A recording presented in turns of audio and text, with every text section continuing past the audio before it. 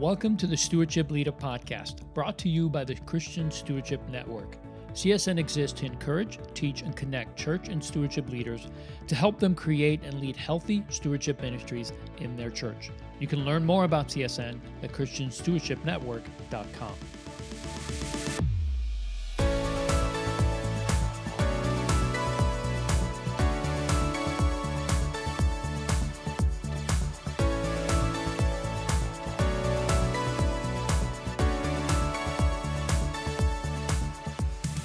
Well, hey, everybody. Welcome to Stewardship Leader. I'm your host, Leo Sabo, and I am excited today to really share a new series of podcasts we're going to do, introducing some stewardship leader from our network. And today with me, I have Ken Schaefer. Ken, would you say hi to everybody? Hey, good afternoon or good morning, depending on where you are. Well, Ken is one of our stewardship leaders. He's been connected with CSN for many, many years. We've known each other for about a dozen years or so. And I thought about bringing him on and really starting this series, because what we want to do is introduce you to different leaders that are in our network that have walked this journey of serving in stewardship ministry, but really start with how did God bring them into this ministry? Because some of you that are listening are in that phase where you're either volunteering and maybe you have a desire to go further in this ministry. Maybe that's something that God's put on your heart.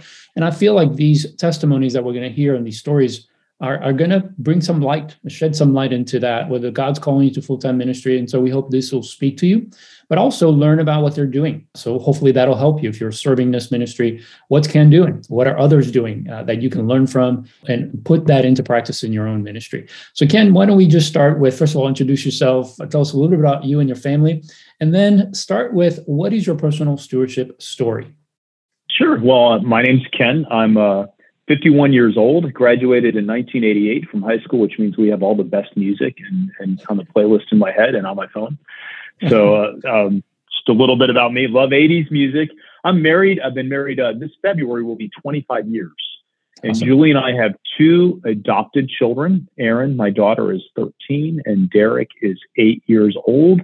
And they keep me running and hopping. A lot of my contemporaries have grandchildren, but not me. I'm struggling to just keep up with the preteen and the young teenager that I've got. We live in Franklin, which is south of Nashville. So we're in the Nashville area. And I currently serve at Brentwood Baptist Church. And I can rewind and tell you a little bit how I got here, if that's what we want to do. Yeah, let's do that. Tell us how did God work in your lives and you and your wife, obviously, because you guys have been on this journey together. How has God worked in your life? What is that shift maybe that happened, and how did God put this on your radar and then eventually called you into full-time ministry? Yeah, if you've ever been in a church service where that guy stands up and he says this amazing testimony about how he was involved in gangs and drugs and narrowly escaped prison and met the Lord, I have the exact opposite testimony of that. I grew up in a very I was going to say boring, but that would be an insulting, but a very normal Christian home, if there ever was such a thing. I was born, my father was in seminary. And so I grew up, and he didn't stay in the ministry very long, but I grew up in that home. So no teenage rebellion, nothing like that. But from a young age, I always had this desire to be two things: rich and generous. And I wrestled with the scriptural implications of those desires. You know, one is commanded and one is cautioned. And when I was 21, actually just about 30 years ago right now, my father gave me had a revolutionary conversation with me. He rarely challenges me with unsolicited advice, but I just graduated from college. And he said to me, you know, I'm going to challenge you to start tithing. He said, your mother and I have not been consistent in that over the years. You know, there have been some economically hard times. In the last few years, we've done that, and God has really started to bless that practice. He said, you're on your own by any measure. You're an adult, and you get to decide. And so I was involved in this small church plant, and I started tithing. And when you're involved in a small church plant making good money at age 21, like they actually ask you, you know, what happened? I'm like, oh no, my dad told me I should start doing this. That was the start of a financial habit and a generosity journey that lasted from then till now. And I built a business, a reasonable sized business, spent a lot of years building a business and doing bivocational ministry. And in 2008, I was in leadership at this small church, 30, 40, maybe 50 people. All of them were struggling with money. I had a different set of struggles with money than what they had, but they all wanted to learn. So I came across Financial Peace University and taught that class to a whole church. And most people's FPU story is that they use it to get out of debt. Mine was that God used financial peace to prepare my wife and my family for blessings that were coming in 2011 when we were privileged to be able to sell our business. That's an influx of cash that most people never receive, and frankly, a lot of people handle poorly. But God used that experience to prepare us for the next one. The company that bought me was not interested in having me continue beyond a year. And so I found myself with a non-compete in the only industry that I knew, looking for next steps. And in late 2012, early 2013, I was kind of looking for what was going to be next. And I fell over backwards, more or less, into a stewardship role at the church I was then attending in Miami, Florida, Christ Fellowship, and got some great training from CSN, read a ton of books, and really got addicted to this idea that if people aren't managing their money well, if they aren't stewarding everything that they have, they are going to be stuck spiritually. So stewardship is never just about what we give or how we manage, but it's about growing. And if you're not intentional in those areas of practice, what are essentially spiritual discipline, budgeting is a financial practice. It's also a spiritual discipline, right? I think most stewardship people would agree with that. So I served that church 3 or 4 years, and then in an interesting twist, ended up at Ramsey Solutions for a little bit over 3 years. Left that job in early 2021, went on sabbatical, and started a season stepping into a role of stewardship ministry at Brentwood Baptist. And I helped create that role before coming here was even on my radar, because this is the church that we're part of. So that was it's kind of a monologue, but that gives you a little bit of who I am, what I've done. Yeah, that's great. So you started serving at Brentwood about a year ago then? August 1st in 2021. Was there a stewardship ministry? You said that you were basically developing the job description before you actually took it. Was there a stewardship ministry? What was going on before you took that role? In the immediate, just before I took the role for 1 or 2 years, there was nothing going on in this role. Prior to that, they had a guy, I sort of think of him as Daniel in scripture. Daniel's one of those people that nobody ever says anything bad about. And the guy that had this role before me, I've been privileged to meet him once or twice. He is a phenomenal human being. Stewardship was something they gave him to do, and he was interested in it. I don't know that he had done many different roles inside the church, and was good at stewardship. His primary development here was in estate giving. He seemed to work a lot inside that space. So in terms of an intentional role where they're like, hey, we want to work on stewardship development and we want to hire a guy to help us do that, that had not existed for a couple of years. And before that, the focus was not quite the same. Yeah, I understand. That's good. So what is the most challenging part of serving in the ministry? Now you've been in it for a year. Tell us a little bit about what you've been doing trying to get this ministry started. This is valuable to a lot of folks who are thinking about that or in that process. What are some of the challenges you're seeing? How are you doing it? I'm 1 month short of a year here, and I did a similar role for 3 or 4 years in South Florida. And I would say that the most challenging part is the pace. And here's what I mean by that. Stewardship people, everyone that I've ever met, and I've met a ton, especially working at Ramsey, it was my job to talk to stewardship champions every day. Stewardship people are among the most passionate of all ministry volunteers. And I believe the reason for that is that many stewardship champions have had a significantly transformative experience through an encounter with biblical stewardship. They were headed one direction in their life or experiencing a certain set of problems. There was a catalyst, a mentor, a class, something changed, and it radically altered the trajectory of their lives. So stewardship people are really passionate. I mean, they want everybody to do a budget. They want everybody to be generous. They want everybody to think about estate planning all the time. Whatever their niche is, they're passionate. Brentwood is an organization with a couple hundred employees, and they were doing stuff before I got here. And it wasn't like there was 10 or 20% of margin in the schedule of every campus pastor that they had just blocked out and said, man, when the stewardship guy gets here, then we can get to work. So everybody was already doing their thing, whatever it was. And so when I say pace is the most challenging thing, what I mean is when you step in, you want everybody to embrace everything you have to offer and everything you believe biblically is true with the same passion and level of intensity that you have. That usually is not the case, right? And you're laughing because you've lived that in a couple of different ministry cycles. Yeah, that's good. And it's really important that you bring that out, because I think it could be somewhat disappointing, or even you might lose some steam thinking, gosh, people don't get it. Maybe I'm in the wrong place.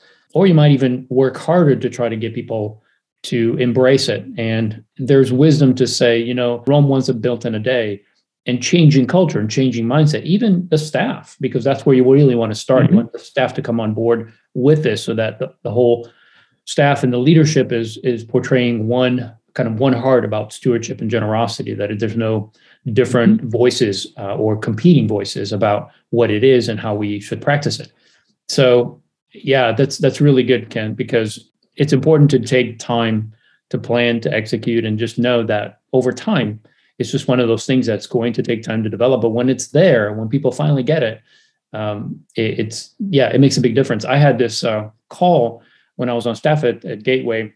I had this call from this guy that had multiple meetings and talked about stewardship over the years. He would recommend people that I would meet with, people he would come across in his own ministry. And he was overseeing one of them was like single ministry. He was overseeing marriage and family for a while. So he calls me one day and says, Leo, I finally got it. I'm like, you got what? He says, I finally get the stewardship thing. He said, I was meeting with this couple and they said some things, I said some things, and it finally dawned on me, everything you've been saying all these years, like everything has to do with stewardship. And I'm like, why did it take you so long to finally get it? Do you know, when I started this, and I love this team that I serve with, they're a very healthy team. As stewardship people, we simply see things differently. Yeah. So I also do some consulting work with Generis. And years ago, two guys with that organization, Jim Shepard and Chris Willard, wrote a book, and they teach something in there that you also teach in your CSN Impact Forum, which is every change in giving. When something changes in the financial situation, like it's a pastoral opportunity. Yeah. So when I started here, kind of one of my things was like, hey, if I can figure out a way to give you an appropriate level of information around giving changes, positive or negative, are you interested in that? To which I received the look that goes back to my first comment, like we're already busy. So it took me here at Brentwood, we call it Northwinding, which comes from a management system. You have to set out, it's almost like sales. You set out like the result of something and let people kind of walk themselves into it. So it took a while, but as we've kind of had different experiences here, now I have people saying, oh, that information you're providing is actually quite helpful. And we're just getting started. We're just getting started with that. So yeah, that's great. The most challenging part of stewardship ministry, and I think maybe other ministries would say the same, is simply the pace. You want to run faster than the people around you. Yeah. Just straight up. And the reason is because you're passionate, your life has been transformed, and I'm excited about all those things. And it's just going to take a while. Yeah. Well, that's great. So in regards to the ministry, what are you focused on most right now?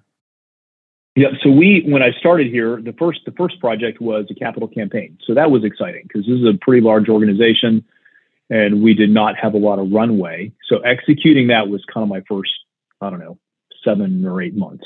I was on a very steep learning curve. And I would say that stewardship ministry and capital campaigns are not incompatible. And I think the best people in both of those spaces would agree with that. But executing those kinds of ministry it's just different. So we were doing that for my first little bit here. And two things that I'm focused on right now have to do with, I think of stewardship and as a ground war in ministry. There's an air war, which is kind of what's happening at the pulpit level. And then there's a ground war, which is what we're doing down here. So we don't have a lot of air war scheduled with stewardship topics for the next 14 or 16 months, which means the ground war is what I'm concentrating on in two areas of focus. One is helping give the campus pastors a real vision into what's going on in stewardship in their campuses.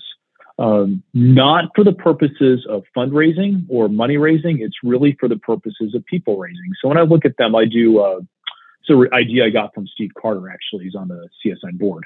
He does a quarterly report, which I basically ripped off and kind of tweaked the format a little bit, and everybody here thinks I'm a genius.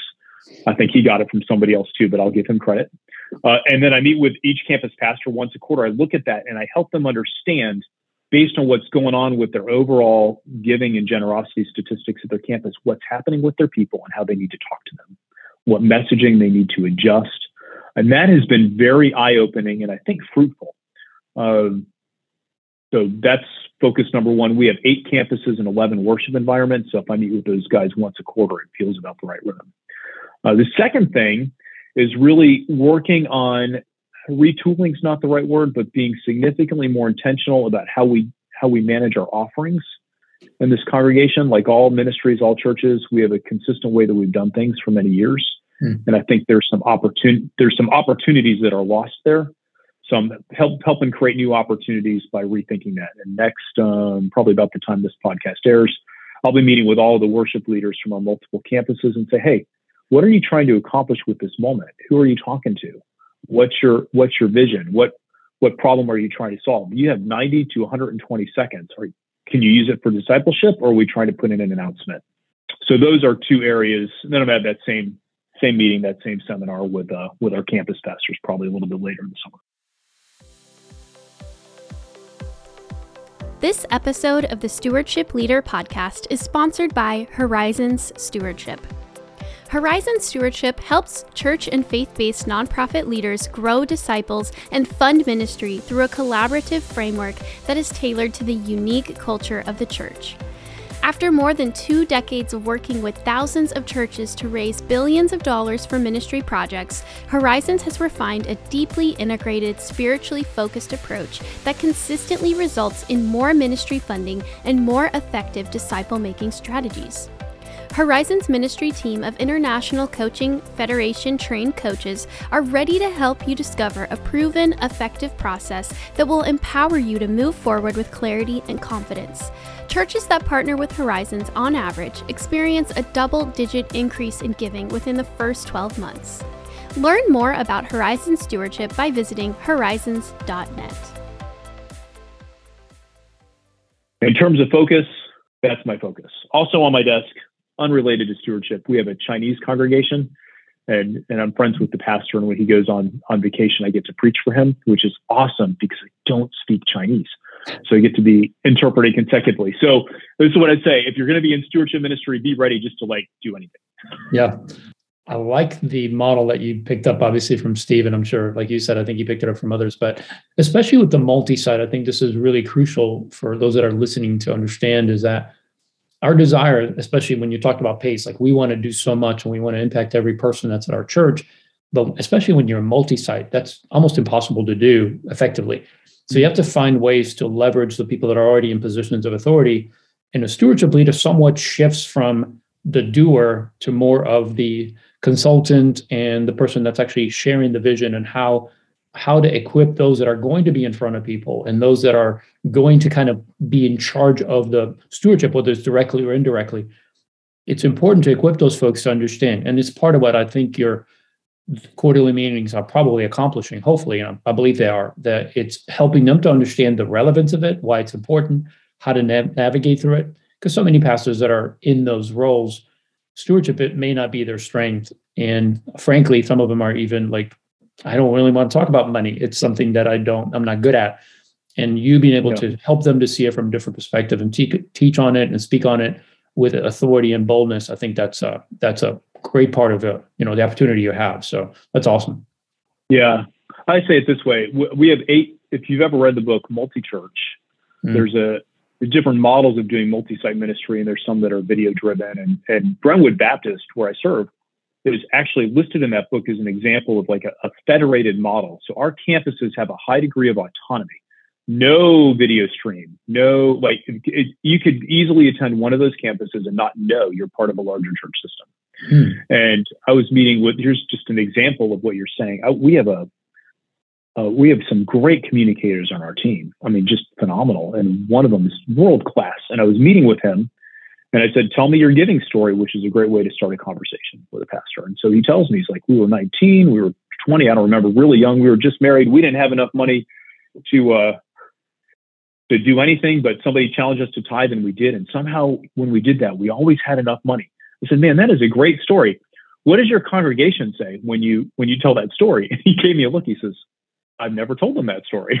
Wow. And then he says, do you think I should? I'm like, yeah.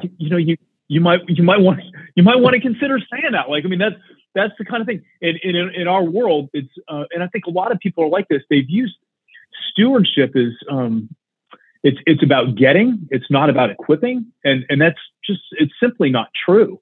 And stories and examples inspire people. I mean, no matter what your story is, like, you should tell that story because somebody's going to resonate with it. Yeah, that's good.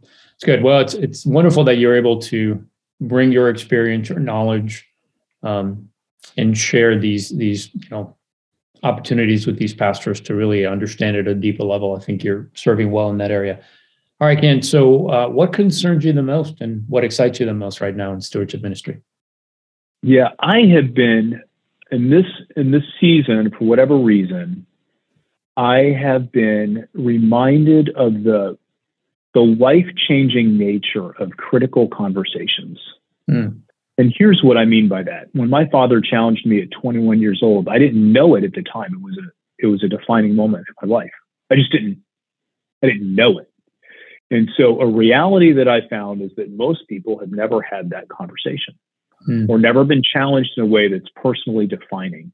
And so as I've gotten more traction here and the relationships go deeper, I've gotten to sit with people and have those conversations. And I'll actually set it up that way. I'll say, this conversation is potentially defining for the rest of your life.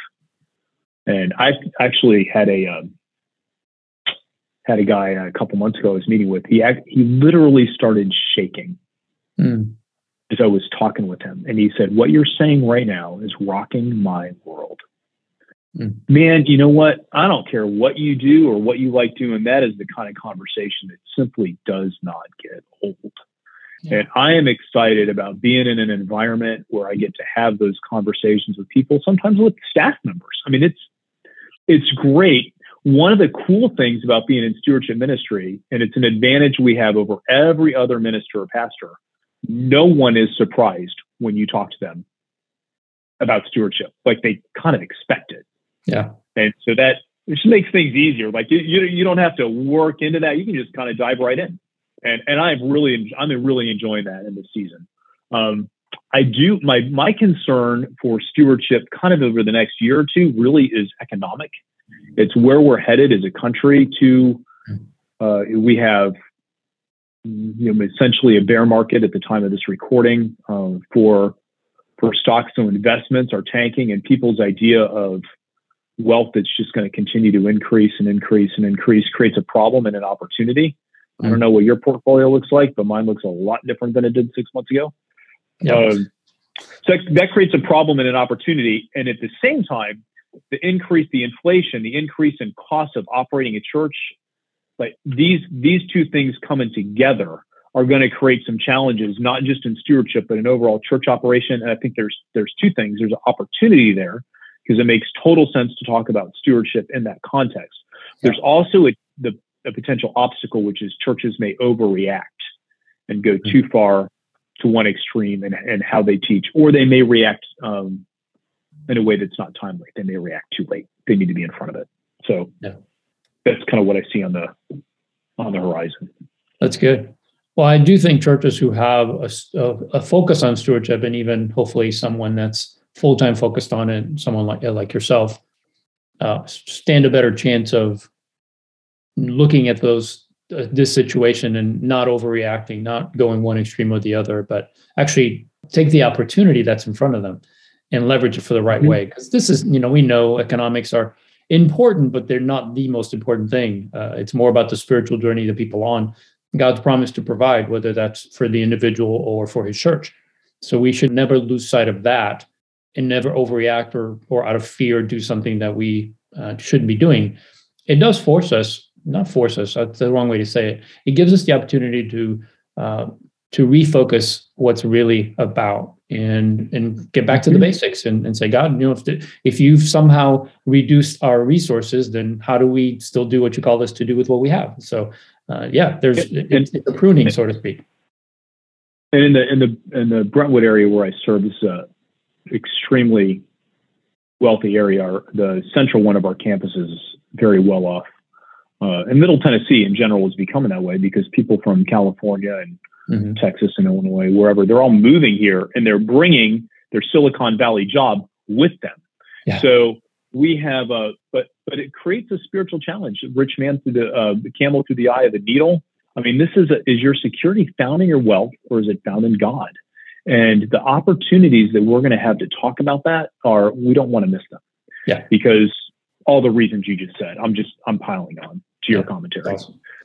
Yeah. Again, it's every time we see a financial hiccup, I think it's more opportunity for us to do what God's called us to do. And that's to bring the attention to what really matters. And that's our relationship with Him. It's a heart issue, not a money issue. It's good. So as we kind of wrap this up, Ken, what is the best advice that you would give a stewardship leader or champion, someone that's serving in this role or is looking at serving in this role? Sure. There's two things that I jotted down to say. The first is real obvious, and it's a shameless plug. Although I'm not on the board of CSN, I personally financially support this organization and have for years. Christian Stewardship Network, if you have any call to this kind of ministry and you're not at it, then I kind of question your calling. Like, you need to show up because the Stewardship Impact Workshop and the resources that are at CSN, I mean, I think I've taken that thing a half a dozen times and I still refer back to my manuals. It will equip you and it will help keep you sharp. If you're already equipped, you're still going to learn something new. But then the other piece of advice would be what I started with: patience. Now, Ramsey Solutions, it was my job to sell Financial Peace University, which is great stewardship and money management content. And you typically start inside a church organization with the person who's most passionate about stewardship. And almost to a man or a woman, what those people are is frustrated. And they're frustrated that they can't get everybody to do the thing that they want to do their way. And so when I was on that team, there's certain ways that you deal with that and help them work through it. Now that I'm back inside a church context for the second time, I have to keep reminding myself of those lessons. I'm passionate about this, and the dance card was already full before I got here.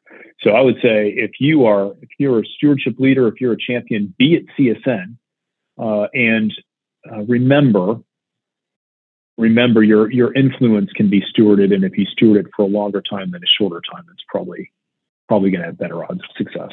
Yeah, that's good. It's the marathon, not the sprint approach. I love it.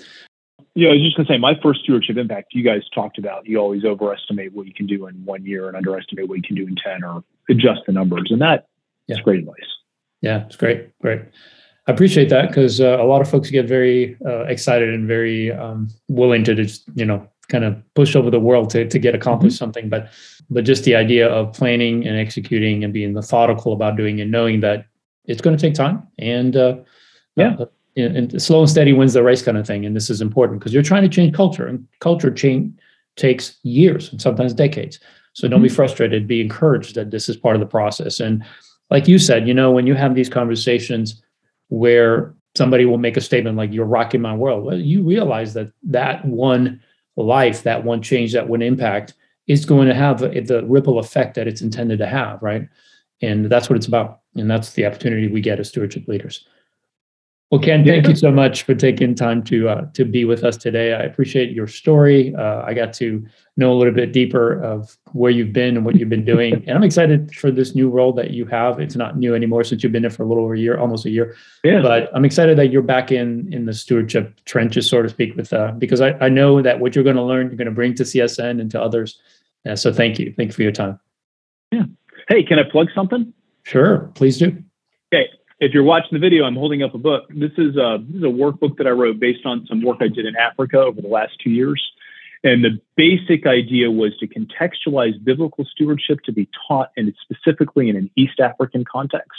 And it was an interesting exercise. We couldn't find content that did this well, which is why we wrote our own. And we contextualized 5 basic stewardship principles, put them into an East African application and learning style. And you can get, by the time this airs, there will be a free version of it on Kindle. It's not a money-making thing. But if you are part of a church and this happens a lot to stewardship people, they say, we're doing a missions trip to Africa and we want you to teach about money. The reality is we haven't found good resources. We think this one will help you. So look it up. It'll be free. Leah will have the link by the time this airs. Yeah, we'll add that link so that you guys have access to it. And I do encourage you to check that out. Even if you yourself are not doing these teachings, you might run across someone that is at another church. And so a resource like this could be very invaluable. I've been to Africa, and if you don't know the context, you may be speaking about something that's just not connecting with that audience. So you need to understand it. And this resource sounds like it's taken all of that into account. So I think it's a valuable resource. So if you are doing anything in relation to mission work, especially in the area of stewardship, this will be helpful. All right, Kent. Well, thank you so much for being with us. And for those of you that are listening, thank you for taking the time to listen to this podcast. If you've enjoyed it, do us a huge favor and like and subscribe to this podcast so that we continue to have a broader reach. People will find it and will listen to it. This will speak to them. It'll minister to them. And that's our desire, that more people would be connected to this content, especially those that are called to stewardship ministry. Let someone else know, a leader or pastor, about this resource and about CSN. And if we can serve you in any way, that's what we're here for. We're here to serve the stewardship leader and the church leader that wants to understand how to manage money God's way, but also how to teach others how to do it. That's our passion. You can find out more about us at christianstewardshipnetwork.com and just take advantage of all the resources we have. They're built there for you and for your benefit. Thanks again for joining us, and we'll see you next time on Stewardship Leader.